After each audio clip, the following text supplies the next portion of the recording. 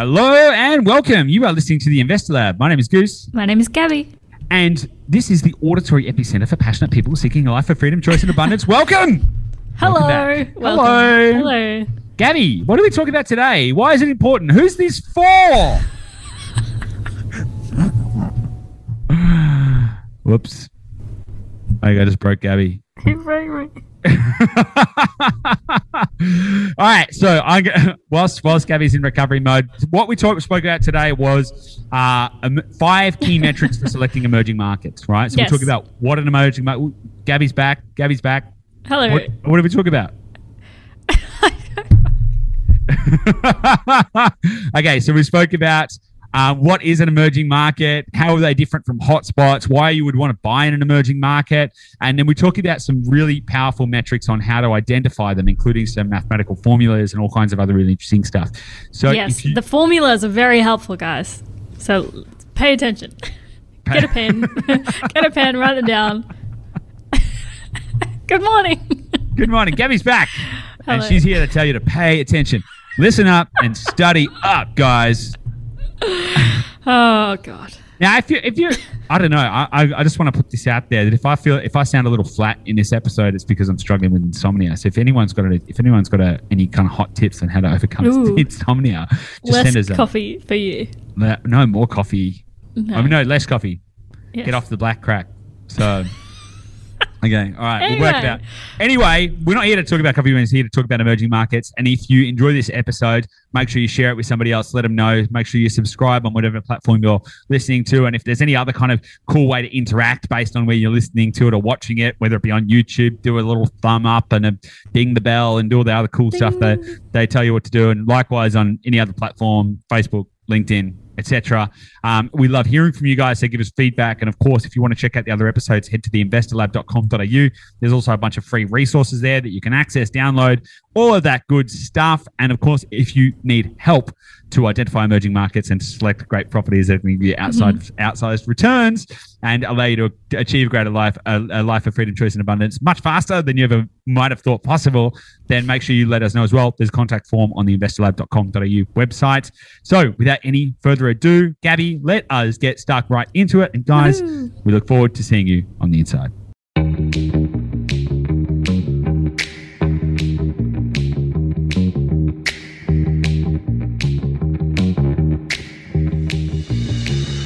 Hey guys, welcome back to the Investor Lab. Gabby, what's going on? Good day. Good day. It is a good day, isn't it? It's a lovely day. I'd sound like such a hippie every time I say that. Well, we just had all of that rain. I'm hoping it's now. I'm saying like it's ended, but all of the rain in Sydney. It's the first blue sky we've seen in probably a week.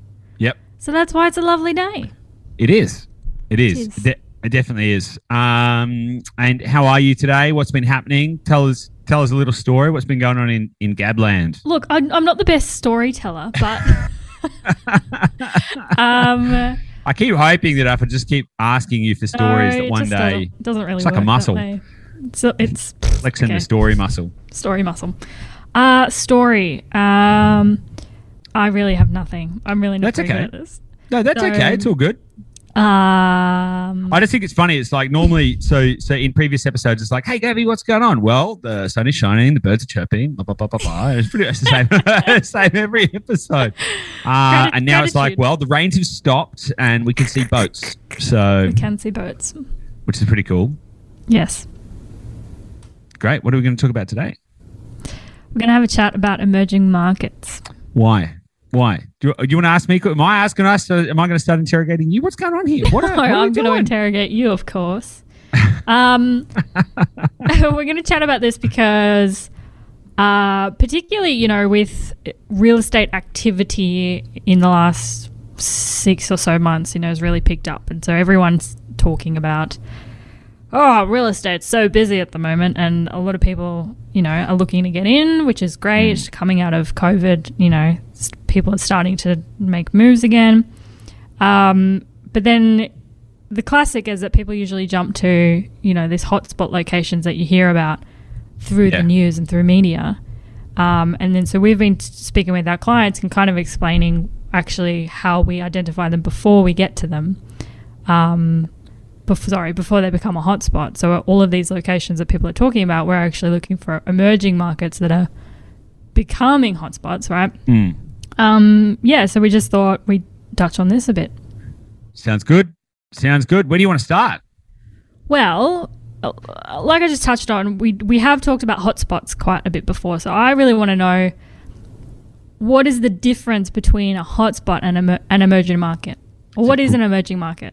Okay, so let's dig into that. So I'll come back to what is an emerging market. Or maybe we'll come back to how it's different from a hotspot. Let's start with what is an emerging market. So an emerging market is essentially, and you can think about this in a global scale. So often when you hear the term emerging market, it's typically more it's more commonly referred to when you're talking about like global markets. And so it might be, so for example, Vietnam is an emerging market. You've got your main superpowers, which are your Russia, US, China, and you've got some like tier 2 powers and stuff, which would be like Australia and, whatever, all these kind of places. They're kind of like the big ones. And then you've got emerging markets. So they're the economies which are undervalued, haven't fully realized their economic potential, are starting to grow quite quickly, all of that kind of stuff. So, India has turned into a superpower now, but it is still an emerging market because it's still underutilized in terms of its economic development. Vietnam is a really big one at the moment because they are pushing heavily into modernization of their economic standards in a lot of different ways. So finance sector and heaps of really interesting stuff there. Some parts of Africa are emerging markets, and they're the ones that are on the move, basically. So not just economies which are inherently not as good as, say, the US or China, for example, but the ones that are transforming. So the ones that are actually on the move, that are emerging, right? So the key point there is that they are growing, right? And that there is an impetus for them to grow, and and that they are moving in the right direction. And this is the interesting way to think about it, because when you take any of these kind of global financial constructs or economic constructs and start to think about how you can apply them on a more micro level, you start to see a lot of similarities. It's quite fractal in a certain sense. So when we're talking about emerging markets, what we're talking about, if you think about US being a blue chip suburb, and China being a blue chip suburb, and the UK being a blue chip suburb, and all of this kind of stuff, or that you could liken them to being places like Sydney and Melbourne, where the economies have been strong for long, they've been in power for a long time, their total national GDP is higher, blah blah blah. And then you can kind of go, okay, well, where's the Vietnams in Australia? Where are the markets which are transforming, and what is actually causing that transformation?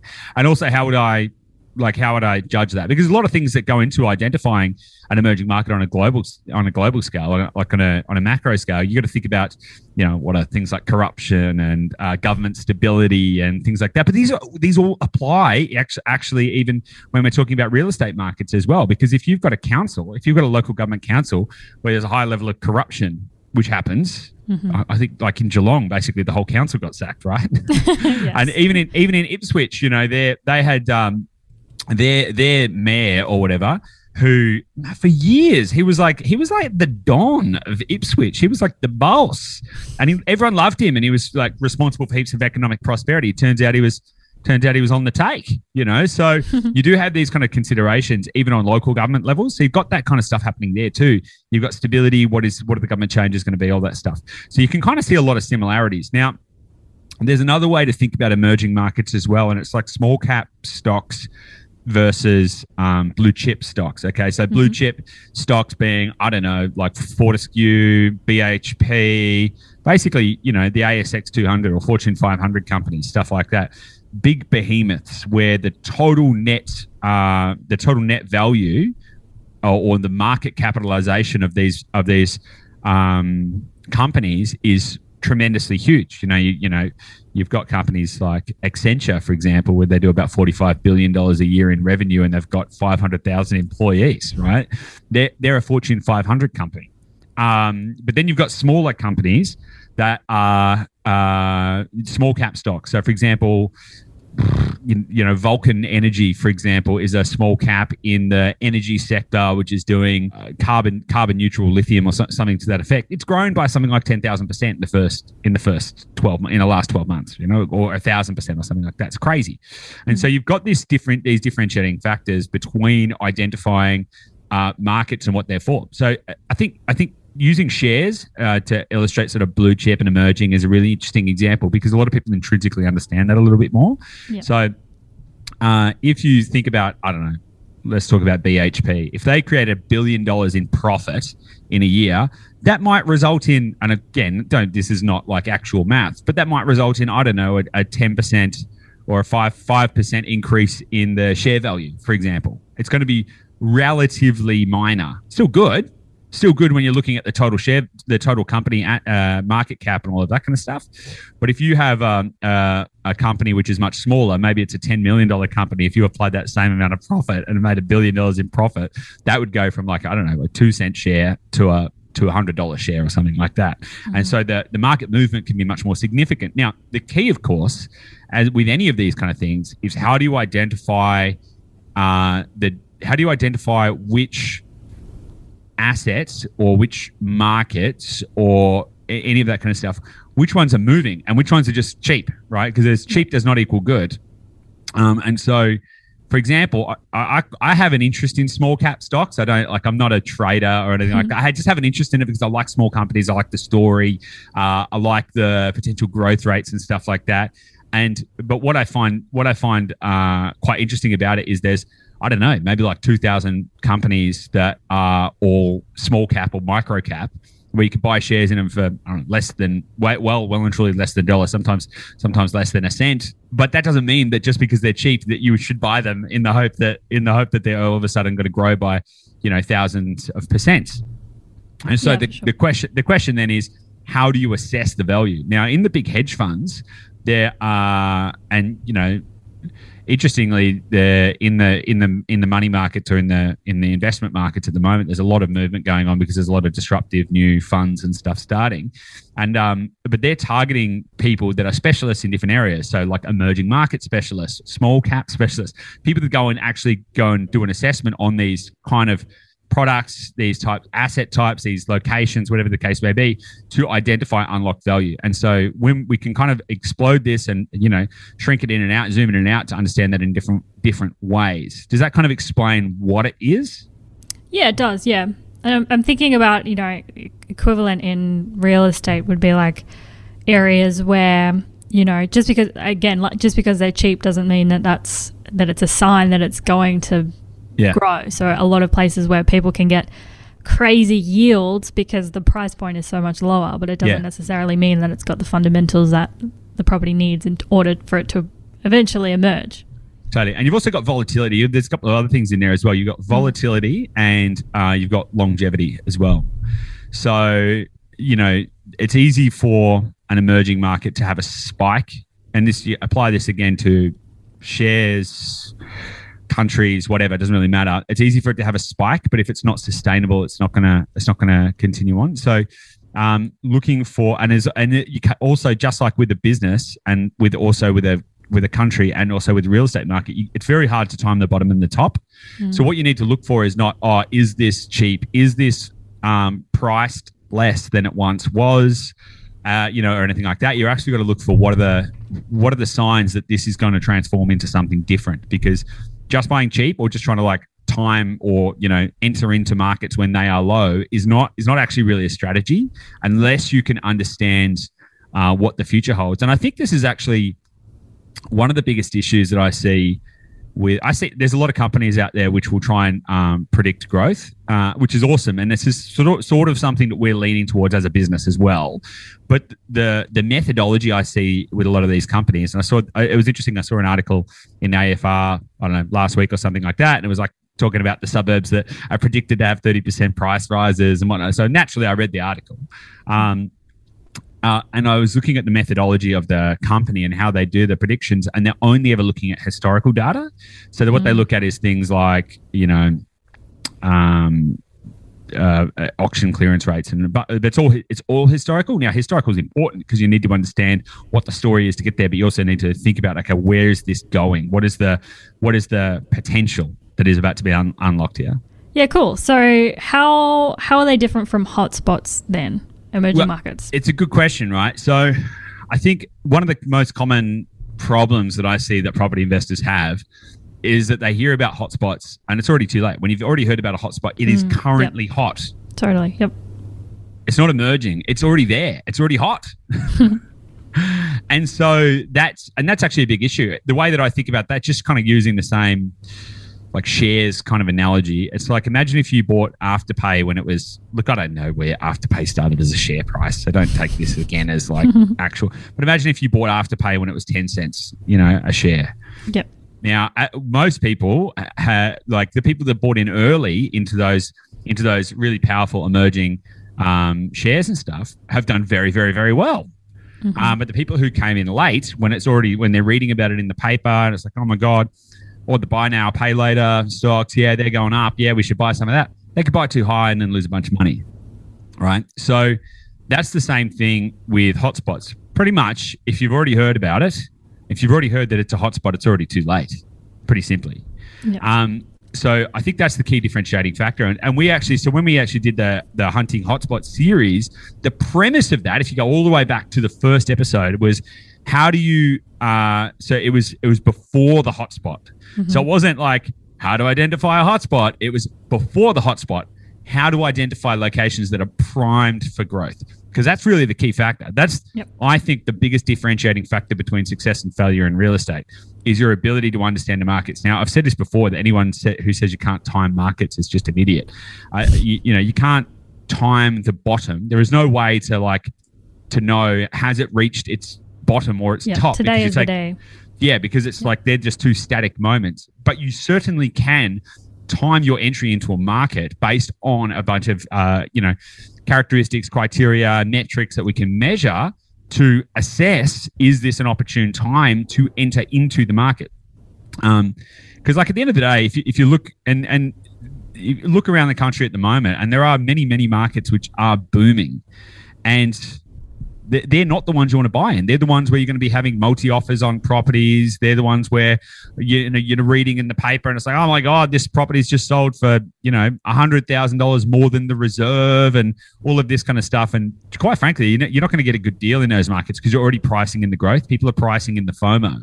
And so the way to get a leading edge advantage, the way to get accelerated returns in real estate is to identify emerging markets. But again, you've got to be really careful because it's easy, if you don't understand what to look for, it's easy to mistake a cheap market for an emerging market. And if you use that metric, you're almost certainly going to go wrong because there's over 15,000 different suburbs in Australia, and a significant amount of them are going to be cheap. And a significant amount of them also will have, maybe had a high price at some point. There might have been something in their past which caused the prices to be high. So it could be a mining project, or it could be, I don't know, it could be anything, right? And that price may have come down, but just because it has once been high and has now come down doesn't, again, mean that it's going to go back up unless there's a significant impetus for that kind of economic change in the area. Cool. Yeah. So you just touched on FOMO there. I just want to explore that a little bit. So I guess if you take it from a psychographic perspective, I guess it's most people, when they hear of a hotspot in the media or whatever and think that, okay, I'm going to go and buy there, now it's the time to go there. Yeah. Classic for the last 12 to 24 months is Brisbane. So many people still saying, got to get into Brisbane now, when it's far too late. Through our methodology, it's too late. But I guess from a psychographic perspective, it's way less volatile for most people, and they're much more comfortable going into somewhere that has way less risk from their perspective. Yeah. To go into a market that is already showing some signs. They may have missed that first, upswing from when it emerged as a market, but there's still some activity Yeah. and they're going to ride that. And I think most people, from a psychological perspective, that's what brings people into those markets, because they're like, oh, well, it's probably going to do something, and that's better than the risk of, trying to get time and market somewhere else and getting it wrong. It's good. It's a great point. Does that make sense? It makes total sense. And it's a really great point. And what you're talking about is risk profile, more specifically. Now, is it more or less risky to buy a share in a company that is a Fortune 500 company or an ASX 200 company or something like that? Is it more? Do you think it's more likely that BHP is still going to continue to be around in the next 10 years, for example? Yes. Yeah, exactly. Yeah. The likelihood, if you invest in blue chip stocks, for example, and I'm using this analogy so that we've got. No, it's an accurate analogy. Yeah, so you're more likely to get a lower percentage return over an annual basis. And don't get me wrong, it'll still be good. Like, let's just say it's 6% compounding return. That's great. That's awesome. But it's more likely to be a lot safer, particularly if you've got an index. If you've got if you're invested in an index of the ASX 200 index or whatever, it's more likely that you're going to get consistent returns over time with a lot less volatility and all of that kind of stuff. Now, don't get me wrong, I hate volatility. I don't want to invest in a risky market. So this is why we need to understand, how do we identify them, right? You don't want to take risks. I think risks are stupid. But just in the same way that Warren Buffett has a process to identify the companies that he wants to invest in on a value investing basis, PE ratios and stuff like that, he's got a methodology for doing due diligence to go, okay, why would I choose this company over another one? We also then have a methodology to be able to do that as well. So again, just to illustrate that point, it's a risk profile, but that doesn't mean that you want to go and take a bunch of risks, right? You want to make sure you're doing the homework. Risk, I think, only comes when you lack knowledge and when you lack information, because there's inherently, I think, in many ways, less risk and potentially higher returns if you understand. If you can understand the information, because I know plenty of people who have bought in the greater Brisbane area, and for the last 2 years or more have seen zero growth. And I've then gone and looked at the data, and they're probably still going to see zero growth or zero adjusted inflation adjusted growth for the next couple of years, because there's just not a lot going on there. And so that inherently has a risk as well. So just following the crowd because of FOMO can actually lead you to make some bad decisions as well, because you're still not looking at the information. You're still not making an educated and informed decision. Just in the same way that you could buy, I don't know, you could buy shares in Rio Tinto thinking they're nice blue chip and fantastic, how safe, and then they go and blow up an Aboriginal site and their share price plummets because because they've got a bad PR and they've damaged a cultural icon and all of this kind of stuff. That's not safe either, right? So you've got to understand these risks and got to understand there's risks in every situation. So then you actually got to look at from a risk reward basis and make an educated decision on that. And look, what we do in targeting emerging markets isn't for everyone, right? If you are happy to have a 30, 40-year investment journey, if you are happy owning 1 or 2 properties, if you are on a high income and you are looking for tax incentives as opposed to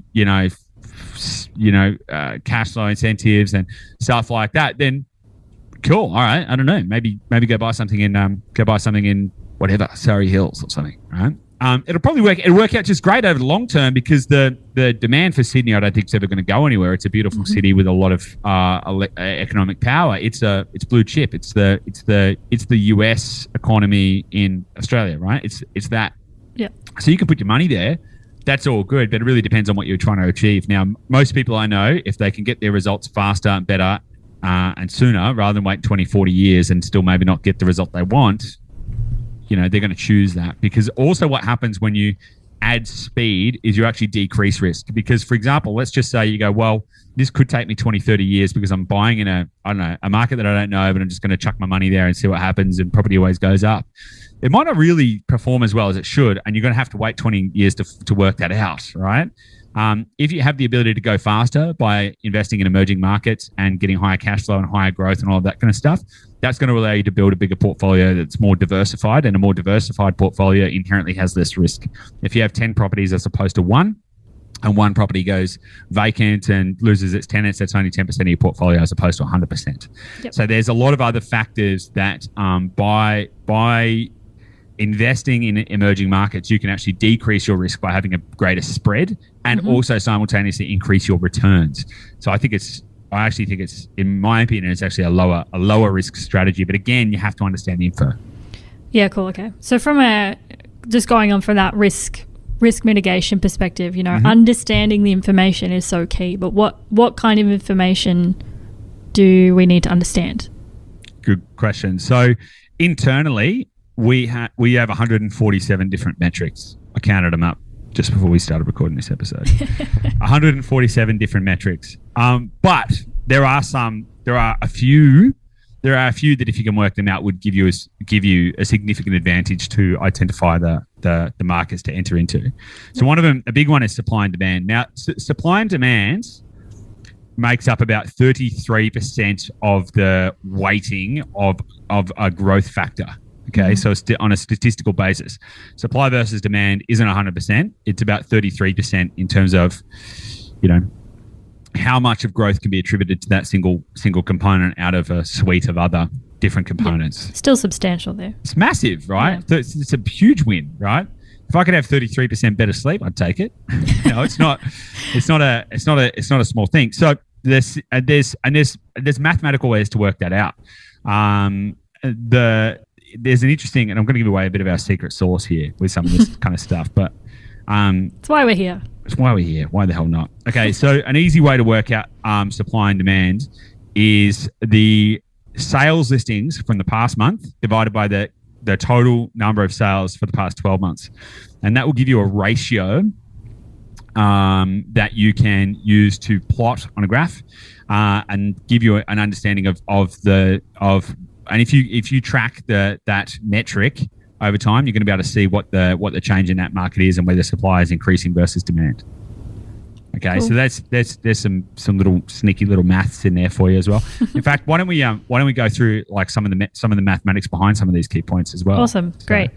Okay, so supply and demand is obviously it's a pretty easy to understand factor. It's like if there's a town and there are 1,000 houses and there are 1,000 people that want to live in houses, then you have equilibrium. It's a very simple way of thinking about it. Mm-hmm. If you are in a town and there are 1,000 houses and then there are 1,000 people and then somebody creates another 1,000 jobs and therefore there are 2,000 people that want 1,000 houses, then you have twice as much demand as you have supply. Yep. Okay. And then that is going to be reflected in the sales volume data, and you'll be able to see what that trend is. You obviously want to look at trends, not static numbers, because data viewed in isolation is just going to steer you in the wrong direction every single time. So you need to be able to track the trends. You need to be able to see which direction it's going. But that alone is not going to give you the full story, right? So we'll talk about a couple of other key metrics that you can kind of layer up to start to paint a fuller picture. But supply and demand is a huge one. Now, the other thing, there's another. Do you have any questions on that?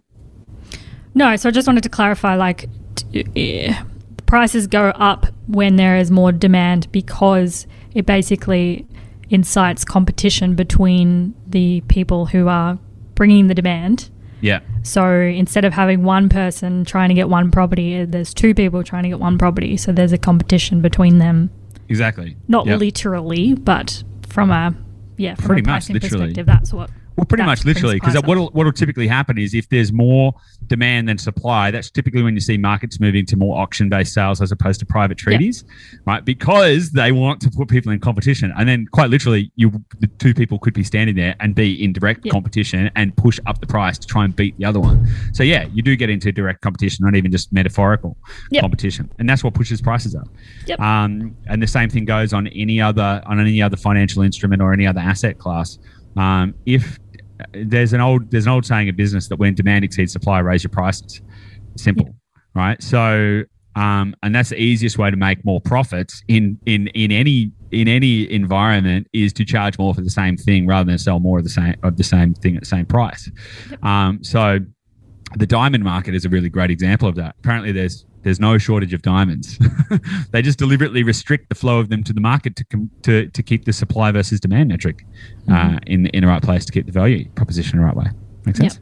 Yeah. And then like the flip side of that, when we see when demand is exceeding supply, so then their prices are booming. And then that's when you start seeing new developments come in to try and build new lots to house the new people in those areas.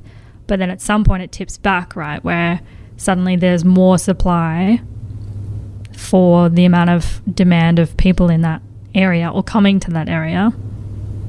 And then so there's less than one person per house available. So there's negative competition, if that makes sense. It makes sense. It makes sense, and I like the way that you thought about it, because that actually leans into another key metric. So there's 5 that we want to talk about at the moment, right? Yep. So one is supply and demand. So we've kind of covered that and how to calculate that. Future supply risk, though, that's what you're talking about, because that affects. Okay, so if the current supply is less than the current demand, that is good. But what is the future supply risk? And so I kind of spoke earlier that there's a lot of companies out there that are trying to say, hey, you should buy here now, but they're not looking at the future. Yeah. And there's a few things that we want to look at. We want to look at what are the growth drivers, what's the future supply risk, a whole bunch of other stuff as well. But it's a good opportunity to jump into future supply risk, because what typically doesn't happen is it typically isn't a case of a market exists and then all of a sudden jobs get created and demand increases and supply decreases relative to demand. And then some developer goes, oh, I can see a gap in the market. I'm going to go and put in my application. That's already happening in advance, because they're looking for growth drivers as well. They're looking for emerging markets. Yep. So what we need to look at whenever we're looking at emerging markets is what is the current known future supply risk. Because developers don't just walk along, buy a bit of land and start building houses. It's a process. It takes about 18 months or can take longer as well. But, you've got to draw a line in the sand on how you want to measure the metric.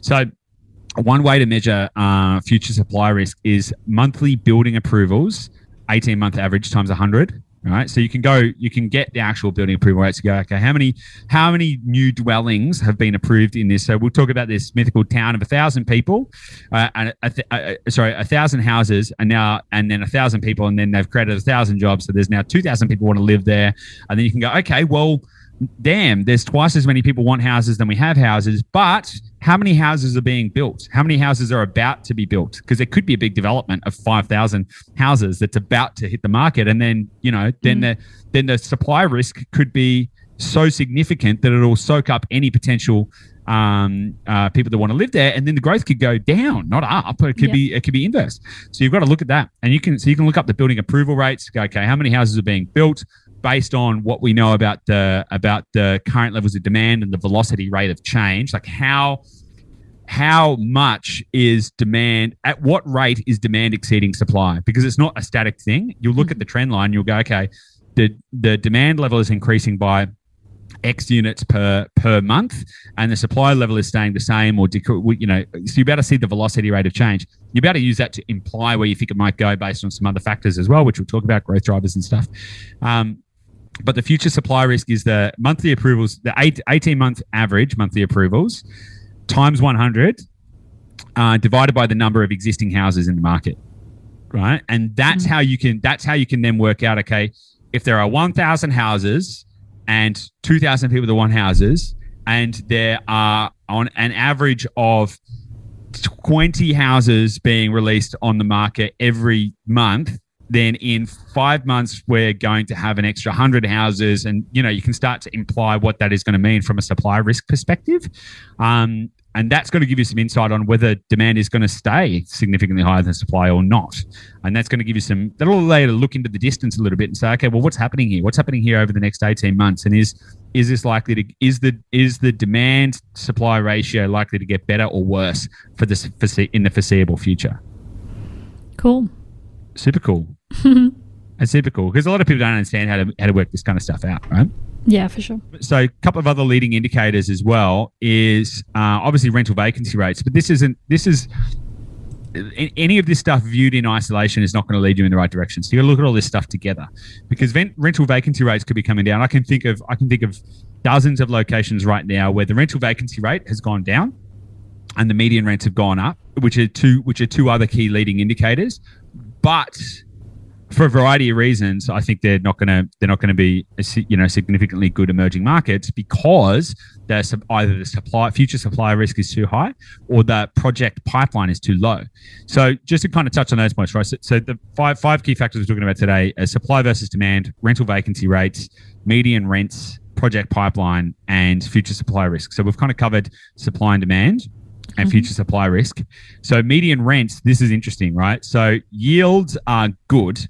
Yields are a good metric. We always talk about yields. Oh, yeah, we want good yields. We want good yields. We want good yields. However, the yield of a property, i.e. the revenue it generates relative to the price, is exactly that. It's relative to the price. So the question then would be, could the yield of a property go up if the prices of a property were going down? Yes. Yeah, exactly, right? So just measuring yields is not actually a good enough indicator of the demand potential in an area or what's going on there. What we actually want to look at is we want to look at, are rents increasing? Now, if rents are increasing, we kind of covered this in the last episode. We want to see rents increasing. That's a precursor to growth and all of that kind of stuff.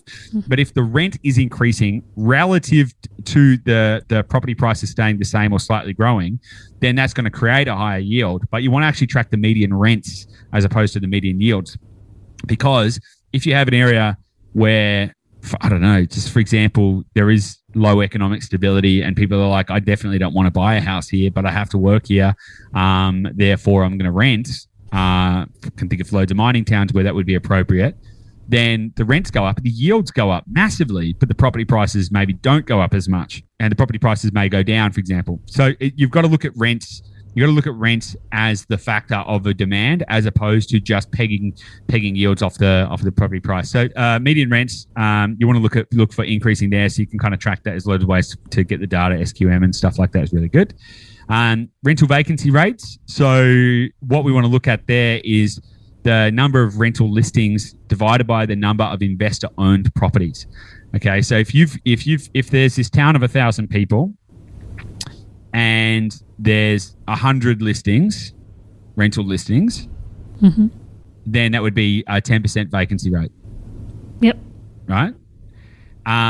But if there was only 100 rentable properties in that whole town, i.e. the other 900 were all owner-occupiers and weren't up for rent, were never going to be up for rent, they weren't renter properties, then you would actually have a 100% vacancy rate. Yeah. Okay, so then that would imply that it's got a pretty weak rental market, right? Yes. And so I think this is another thing that gets overlooked. Now, it's never going to be that extreme, but it is very interesting to look at what the differentiating factor is, because when you're identifying markets that maybe have a vacancy rate of, I don't know, 1%, what you can actually find is that when you apply it to not the total number of dwellings in a market, but the total number of investor-owned rentable dwellings in a market, then you actually get a much clearer image of what is the rental demand in that area. And you might find that vacancy rate changes from a 1% to a 3%, which is a pretty interesting kind of consideration as well. It makes sense. Let me ask you, Gabby, is this helping you understand the emerging markets? Because I know that I'm usually digging into all the data stuff a little bit more than you. Is this helping you to kind of understand these markets as well? Yeah, it is. I think it's a lot of it is secret sauce, right? So a lot of it is the principles, I think, make sense, but hearing the math of how we're identifying them and what actually is supply and demand, like this is the formula to identify what supply and demand is doing right now. Yeah. I think that's really helpful. Yeah, totally. Yeah. Well, I hope it's helpful. There's going to be some nerds out there that are going to start building graphs and stuff. Awesome. So here's the other thing that I wanted to talk about. We've spoken about 4 factors now: supply versus demand, rental vacancy rates, median rents, and future supply risk. Now, future supply risk is obviously looking into the future. So if we split this in half sort of thing, supply and demand, rental vacancy rates, and median rents, that's all like now and historical. That's That's basically all historical data up to today. That's what you can track. Yep. What we want to do is we want to look into the future, and this is where the differentiating factor comes between successfully picking emerging markets. We spoke about future supply risk, but another really interesting one is project pipeline. So what we want to look at, and there's formulas for this as well, right? So if you have a town that has, I don't know, we're talking about the same town, 1,000 people, 1,000 houses, right, and 1,000 people, and then there's $2 billion worth of new projects happening in that town, and you can assess the economic impact of that town. Is it long term or short term? And also what the jobs that are going to create, both short term and long term, because there'll usually be a construction phase and then an operational phase and all of that kind of stuff. You can then use that to imply what the ongoing economic prosperity of that location is going to be. So the easiest way to think about that is if you have this town and then there's a $1 billion road getting built, but all of the contractors are from out of town. No one spends any time there. They drive in, they lay some tarmac, and they drive out again, and none of the money stays in town. Then it really doesn't matter, right? Mm-hmm. The town's going to get a nice road, but that's it. Yep. But if there is a project which is going to stay in that town and the money is going to be spent in that town, or the workers have to move there either permanently or temporarily, that is going to mean that the money is going to get spent locally, and it's going to filter into the broader economy. So the formula that we can use for that is the project dollar value divided by the population size.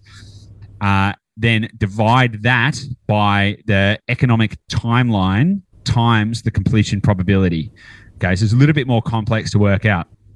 All right, but if you consider all these factors, if the economic timeline is how long is the money going to stay in the town, mm-hmm. that's the timeline. Is it likely to have an economic impact for the next 1 year, 2 years, 5 years, 10 years, 20 years? So, for example, an example of a long-term economic impact project would be a redevelopment of a port, right, to turn it into a international trading facility or something like that. That's going to have ongoing impact because it's going to transform the local economy. It's going to drive more commerce. It's going to have all this other kind of stuff happening around it. A short-term project would be something like we're going to do a renewable energy project, which is going to generate 10,000 jobs for the first 12 months and then 5 jobs for the next 20 years, right? Yep. That would be a shorter term impact. I wouldn't have as much ongoing. Now, the other interesting thing is the completion probability, right? It's all well and good to go, there's all these announcements about, billions of dollars of projects happening here, but how can we weight that? How can we understand the probability of that becoming true? Because we all know politicians are famous for basically talking shit. They'll say whatever needs to be said in order to appear good in the media and all that kind of stuff. And not all it doesn't always happen. How many promises have we had broken by politicians? And the same thing happens with businesses. Businesses can announce new big projects and then, for whatever reason, change. Go, actually, this isn't in line with our strategy, or actually, we've lost a bunch of money. So I can think of loads of cases where that has been the case. So it's not always like the politician has lied and just said what they wanted to say to get in. No, they're not always sometimes liars, right? It's like, priorities have changed and we need to reallocate resources. Yeah. Exactly, right. And that's a better way. That's a better way to think about it rather than just like liars. Damn, pollies. So, but we can measure this, right? So you've got 5 distinct phases, and even if you just give them all a 20% weighting, that's going to give you a probability. That's going to give you a probability weighting that you can apply. So if there's $1 billion worth of announced projects, let me actually talk through the stages, right? So the 5 stages are early planning / announcement, mm-hmm. right? Planning. So that's like, okay, we started submitting the planning applications to councils to do whatever the project is. Tenders, okay, right, the project's been approved, we've got the plans, they've been approved, now we need to find the people that are going to start to do the project, so issuing of the tenders. Mm-hmm. Construction, okay, we're actually starting to build the project, and then completion. They're the 5 phases, right? So announcement, planning, tenders, construction, and completion. Now, completion is obviously 100% because it's like, well, it's done. It's done. Now, you want to look for projects that aren't necessarily at 100%, but there's also the reason that construction isn't at the 100% mark, or they've started, is because there are plenty of projects that get started that don't finish, right? Yep. So 100% would be completion because it's done, it's known. If you said that at the announcement phase, it was only 20%. So, there's a new announcement of $1 billion project happening in this town. How would you then assess what the probability is? We'd say, well, I'm going to give that a 20% rating that is going to come true. So therefore, I would assess the economic impact based on 20% of $1 billion. Yep. Easiest way to think about it. Sense. And then as it progresses through the stages, the probability of that coming to fruition increases, and therefore you can increase the weighting of that. And what the good thing is, right? Typically, there's going to be multiple projects happening in an area, so they're all going to be at different stages. So you get this nice little mix of different probabilities and total dollar values, and you can aggregate all of that. It's typically not one project. There might be 15 major projects happening in a local area, from small development through to major developments to public infrastructure, private infrastructure, all this kind of stuff. And you can start to weight that and then go, okay, what's the likelihood that this is going to come to fruition? And then going back to it. So what is the project dollar value divided by the population size, divided by the economic timeline, and which is divided by the completion probability. So that will give you a formula to understand what the ratio is that you need to look for. And again, it's just a case of looking at those numbers, finding areas, ranking them, rating them, assessing that versus the future supply risk, the current supply and demand, all of this kind of stuff. You can start to paint a really, really interesting picture around how to select these emerging markets. I think these formulas are really helpful because we've never shared any of these before. Yeah, I think Julian's going to hate me. So Julian, just for everyone's benefit, Julian is one of our team members who focuses on research here at Dashdot. I think he's going to hate me giving these away. Why are you telling everyone? Yeah, but I think there's a lot of people that we speak to that love doing this kind of research, but being able to have a formula that you can, okay, I've got to find the project dollar values and I've got to stick that in the formula, and then I've got to find the population size and I've got to stick that in the formula, and building it all out, being able to put the information in a machine to then communicate a result to people. I think that's really helpful. Yeah, totally. And again, look, this is 5. These are 5 key metrics. We've got 147. Yeah. So, we'll get through them all eventually. We could do like one episode per key metric and just talk about that for the next 147 episodes. And then by the end of it, you'll be able to build your own research methodology, just like this. Yay. So yeah, but look, this is about identifying emerging markets, not necessarily the right properties, not necessarily the right strategy. It just kind of gives you some leading indicators to know where you're going. And again, go back to the start, like what we were talking about at the start of the episode was, we're not trying to time the bottom. We're not trying to just look for markets that have gone down in value and then we can go, maybe they're at the bottom now. What we're actually looking for is very significant indicators that show us that an area is transforming. And why, and it allows us to look into the future a little bit as well. Awesome. Sweet. Cool. Well, I hope you've enjoyed this episode, guys. Gabby, have you got any other questions about this? Do you think this has been good? Do you think it's been a useful episode for people? Of course, I think it's been good. I'm not going to say it's been terrible. You could say that. I'm not going to say that.